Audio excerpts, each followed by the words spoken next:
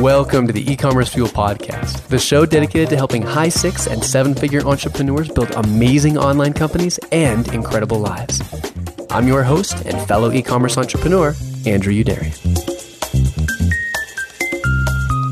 Hey guys, it's Andrew here, and welcome to the E-commerce Fuel Podcast. Thanks so much for tuning in to today's episode. And today on the show, we're going to take a slightly opposite approach of a topic that gets talked about, I think, a decent amount, which is how do you find a mentor? How do you go out and find someone to help you with your business? And we're going to flip that around and say, if you've got a store and you've seen a little bit of a moderate level of success, you've been doing this for a while, you almost undoubtedly have had people approach you to ask for help, to ask for your mentorship. And how do you do that well? How do you pick people to say yes to say no to? Lots of different things. How do you actually help out in a way that's going to be meaningful for them? And joining me to talk about the issue, the man, the genius behind nerdmarketing.com. Those glasses and the logo, Drew, look like they could, look very mentor-esh, if I say so. The man who needs no mentor. The man who needs no mentor. You should write the intros for this from now on, as opposed to me. But Drew, how you doing? I'm doing great. I'm in here in New York. It's the holiday season. Christmas in New York. Yeah, it's beautiful. Very cool.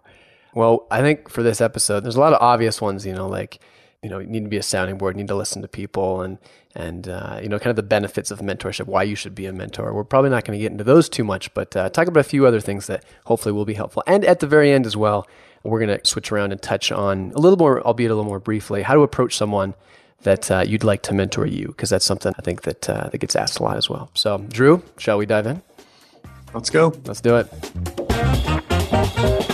So, Drew, when I look at mentorship, I think there's a couple different approaches you can take. You can take the approach of, if you do have a decent number of people asking for your help for things, that you can try to help everyone who comes to ask, and maybe have a meeting here, a meeting there, and over the course of a year, let's say you meet with a dozen or a couple dozen people if you're getting a lot of requests for help. Or you can take the approach where That's my approach. That's your approach. yeah. Shotgun approach. The other approach, I want to follow up with that in a minute, but the other approach is to really kind of pick the people that you're going to spend time with carefully and then double down. And personally, that's kind of the approach I think that I've personally taken. So why the approach that you mentioned? I think I never thought about it as mentorship, and I should have. It's been more, when somebody emails through the blog or, looks you up when they read about your business or something and, sends you an email out of the blue, and something they say resonates with you and you reply, and, you might take a couple calls and help the person out. Like, that's always the form it's taken for me. And I think I could be better about bringing some formality to that process so they get more value out of it, really. Right. Yeah, I like the idea of just really trying to focus your efforts. And for me, looking at people that you're thinking about spending time with or helping, questions I like to ask are like, what's their potential like? I'd much rather spend my time with someone who is kind of on the fence, who really has the potential but just needs a little bit of guidance, versus someone who probably hasn't shown enough potential. And with potential, like, how is their interest? Are they really interested in it? Are they following through? What have they actually done? Are they following up with the small things you've said in the past? Those are kind of cues I see to really be able to double down on someone and be a little more discriminating. Because how good was their initial pitch? Did they take the time to learn a little bit more about your business and you? Yeah, exactly. It all matters. You see mentorship, you look at it, I really see it as helping people with potential and not building a business for them. And I think sometimes people kind of approach a mentee or a mentor with this expectation that they're going to be able to get the business off the ground for them, which just isn't realistic. So right. Another thing I think is really important is try to pick someone that you can actually connect with personally. If you're actually going to be a mentor, it's, especially in the approach I was kind of advocating, it's a time commitment, right? You're meeting with someone on a regular basis, maybe for years on end. And to be able to do that, be able to stay engaged when you're meeting with them and not check out, and just to be able to have a good rapport. People know when you're not engaged, when you don't have a good rapport. You got to have someone that you can actually connect with. And I think that's a part of the puzzle that I think a lot of times doesn't get thought about. Yeah, when you asked me to take you on as mentee, that was the thing I considered. You promised, Drew, you promised you were not going to talk about this. You promised you were going to say that when I proposed this episode. Right.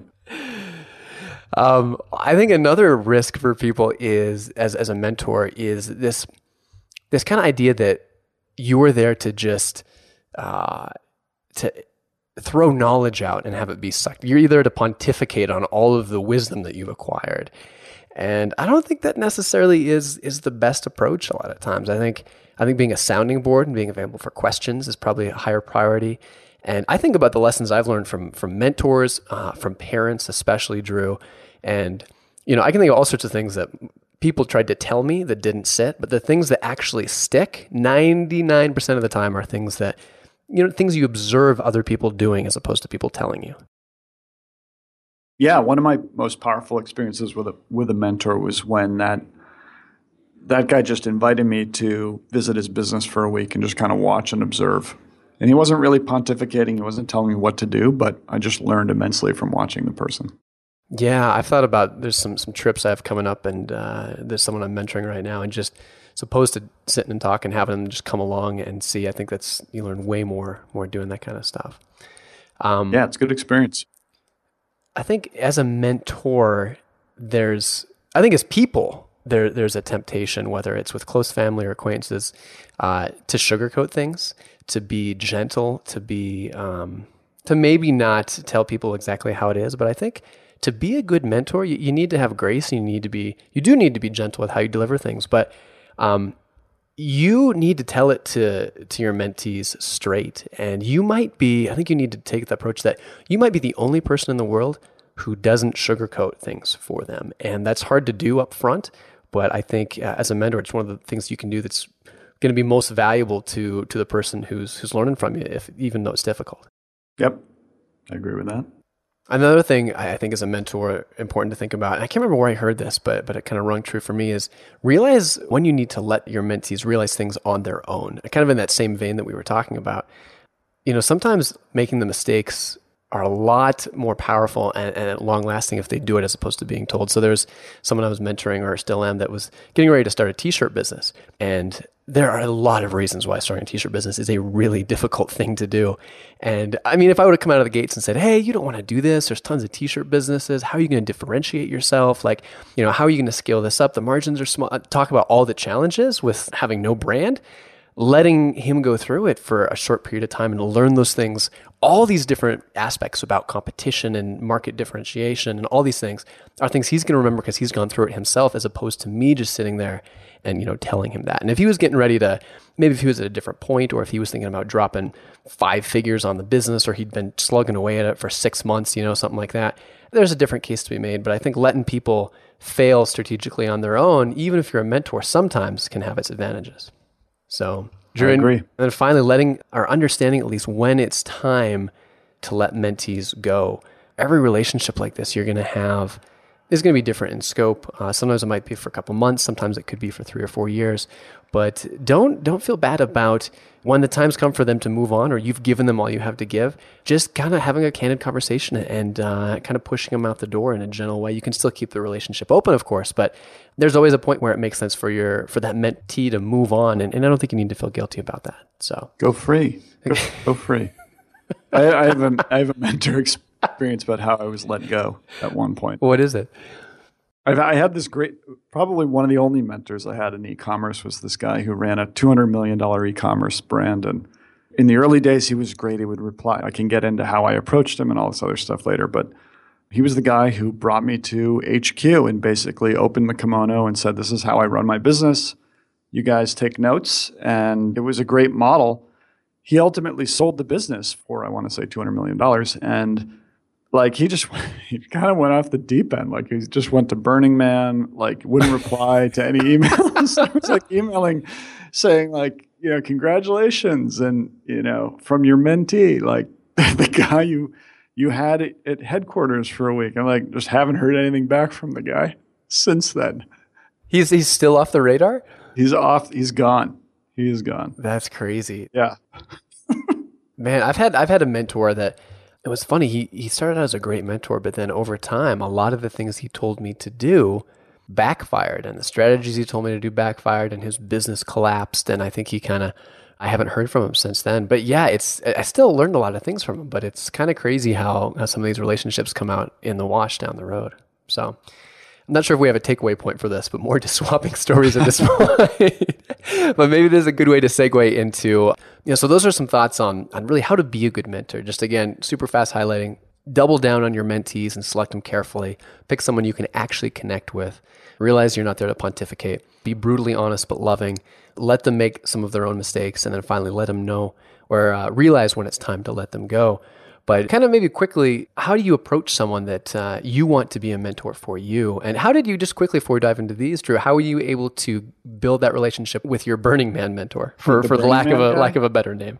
There was an article that profiled him in Inc., I think, and I read it and I remember thinking, this guy his business is exactly what I want to build. And it's a dropship at the time, a dropship retailer, different category, but man, like what he's done with it is awesome. And, I just wrote him a really nice email that was very complimentary and showed him that I had followed his career for a while and kind of, I took the time to figure out a little bit about himself, where he lived, what he was working on, and just introduced myself and, kind of just said, like, if you ever want to talk or if you'd ever be open to a phone call, I'd love to, talk to you for 5 minutes and pick your brain. Here are some of my questions. Like, I think showing that sensitivity that these are very busy people and time is their most valuable commodity. And that goes a long way. I think one thing you notably didn't do is you didn't write him an email and lead with, "Will you please be my mentor?" No, I didn't. I don't think the word mentor ever came up in our conversation. It was just sort of a relationship that grew organically from maybe he gave me a couple sentences in reply to that email to, a month or two later, we were talking on the phone, and then it became more regular. And then I'm flying out to visit his business for a week. And we just stayed in touch over the years. Yeah, and I think that's how I'm sure there's some exceptions, but the vast majority of really effective and solid mentoring relationships start that way. If somebody says, "Hey, will you be my mentor?" To me, if I don't know them, that reeks of just a massive time commitment for someone that I don't know. I have no idea who they are. So I think approaching it like with a one meeting mindset or a one phone call mindset, like you did, is a really great way to do it. And if you can let the person you're approaching know what you've already done.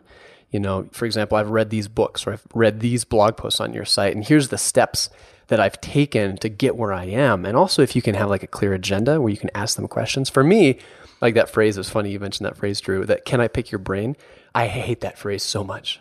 And like to me, that's just like somebody that doesn't have a clear agenda or request, but they just want to hang out for an hour and, talk about random business stuff with no clear goal. Yeah, I think if you can approach it with a one meeting mindset, show what you've already done, and then parlay it from there into an ongoing relationship, that's a great model. Yep. Yeah. And you mentioned too, like being really sensitive of people's times. If you show up for that first meeting, if somebody agreed to meet with you and talk to you about things, take notes like crazy, so you don't have to come back and ask them things or double down, be sensitive of their time. That's, again, I think if you can make a great impression on that first time. And then most importantly, I think that for mentors, the most impactful thing you can do as a mentee for your mentor is actually follow through with the advice that they give you. Because I think so few people actually ask for advice, take it, and then come back to the table and say, "You told me to do X, I did it, now I'm here, and here's the next problem I'm facing." Because then it actually, from the mentor's perspective, makes them feel like, "Oh my goodness, it's like my time is actually I'm not wasting my time here. I'm seeing, it's actually causing a byproduct of something useful to happen." And you're going to have someone who's 10 times more likely to continue to meet with you, to help you if you're actually making progress and acting on their advice. Yeah, you really have the opportunity to sort of create your own coaching program if you just act on the person's advice and make a note to circle back. Don't leave the ball in their court. You take on the onus of following up in a month or two. What do you think, Drew, about the advice and kind of the old mindset of help first, right? So instead of asking who can help me, it should be, how can I be of service to somebody? So approaching a mentor, a potential mentor you'd like to get paired up with, and trying to offer to help them for free first to get your foot in the door and to add value before you ask for advice. Thoughts on that approach? I think it's a good idea and it comes from the right place. But the fact is, there's often very little value that you can provide. I appreciate the gesture when people do it to me, like, "Hey, you might not have thought about this," or I realized this was screwed up on your website. Here's a way you can fix that or something like that. Yeah, I appreciate that, but it's probably not necessary. Yeah, agreed. I think the sentiment is appreciated. And I think if you can actually genuinely can help the person you're reaching out to, it can be really, really powerful. I think often where it breaks down is if, let's say you reach out and you say, hey, I'd love to work for free for you to do all your video marketing. Just let me know and I'd be happy to help out for a while. Well, for the person taking that example, for them, that's a net, yeah, maybe you'll come on board and help them for a little bit. But unless you have a lot of expertise in video marketing, unless you are able to identify a need in your mentor's existing, business where they need video marketing and you can really come in and add a ton of value for their goals without having to be trained, a lot of times, unfortunately, offering to help out can cause more work for your mentor than otherwise just not offering at all. Yep. If they take you up on it. So thoughts, mentoring, mentorship. Drew, you agreed to mentor at least a minimum of 50 people. You can reach out to Drew at Drew Sanaki on Twitter. And as long as you're one of those first 50, you're doing hour-long meetings for the next year for that 50. Is that right, Drew? Sure. Yeah, just go to my schedule once, block off an hour or two. Perfect. You may never be able to do a podcast episode again. But hey, fun as always. And thanks for batting this around with me, Drew. Thank you. Want to connect with and learn from other proven e-commerce entrepreneurs? Join us in the E-commerce Fuel private community. It's our tight-knit, vetted group for store owners with at least $250,000 in annual sales. You can learn more and apply for membership at ecommercefuel.com. Thanks so much to our podcast producer, Laura Serino, for all of her hard work in making this show possible, and to you for tuning in. Thank you for listening. That'll do it for this week, but looking forward to seeing you again next Friday.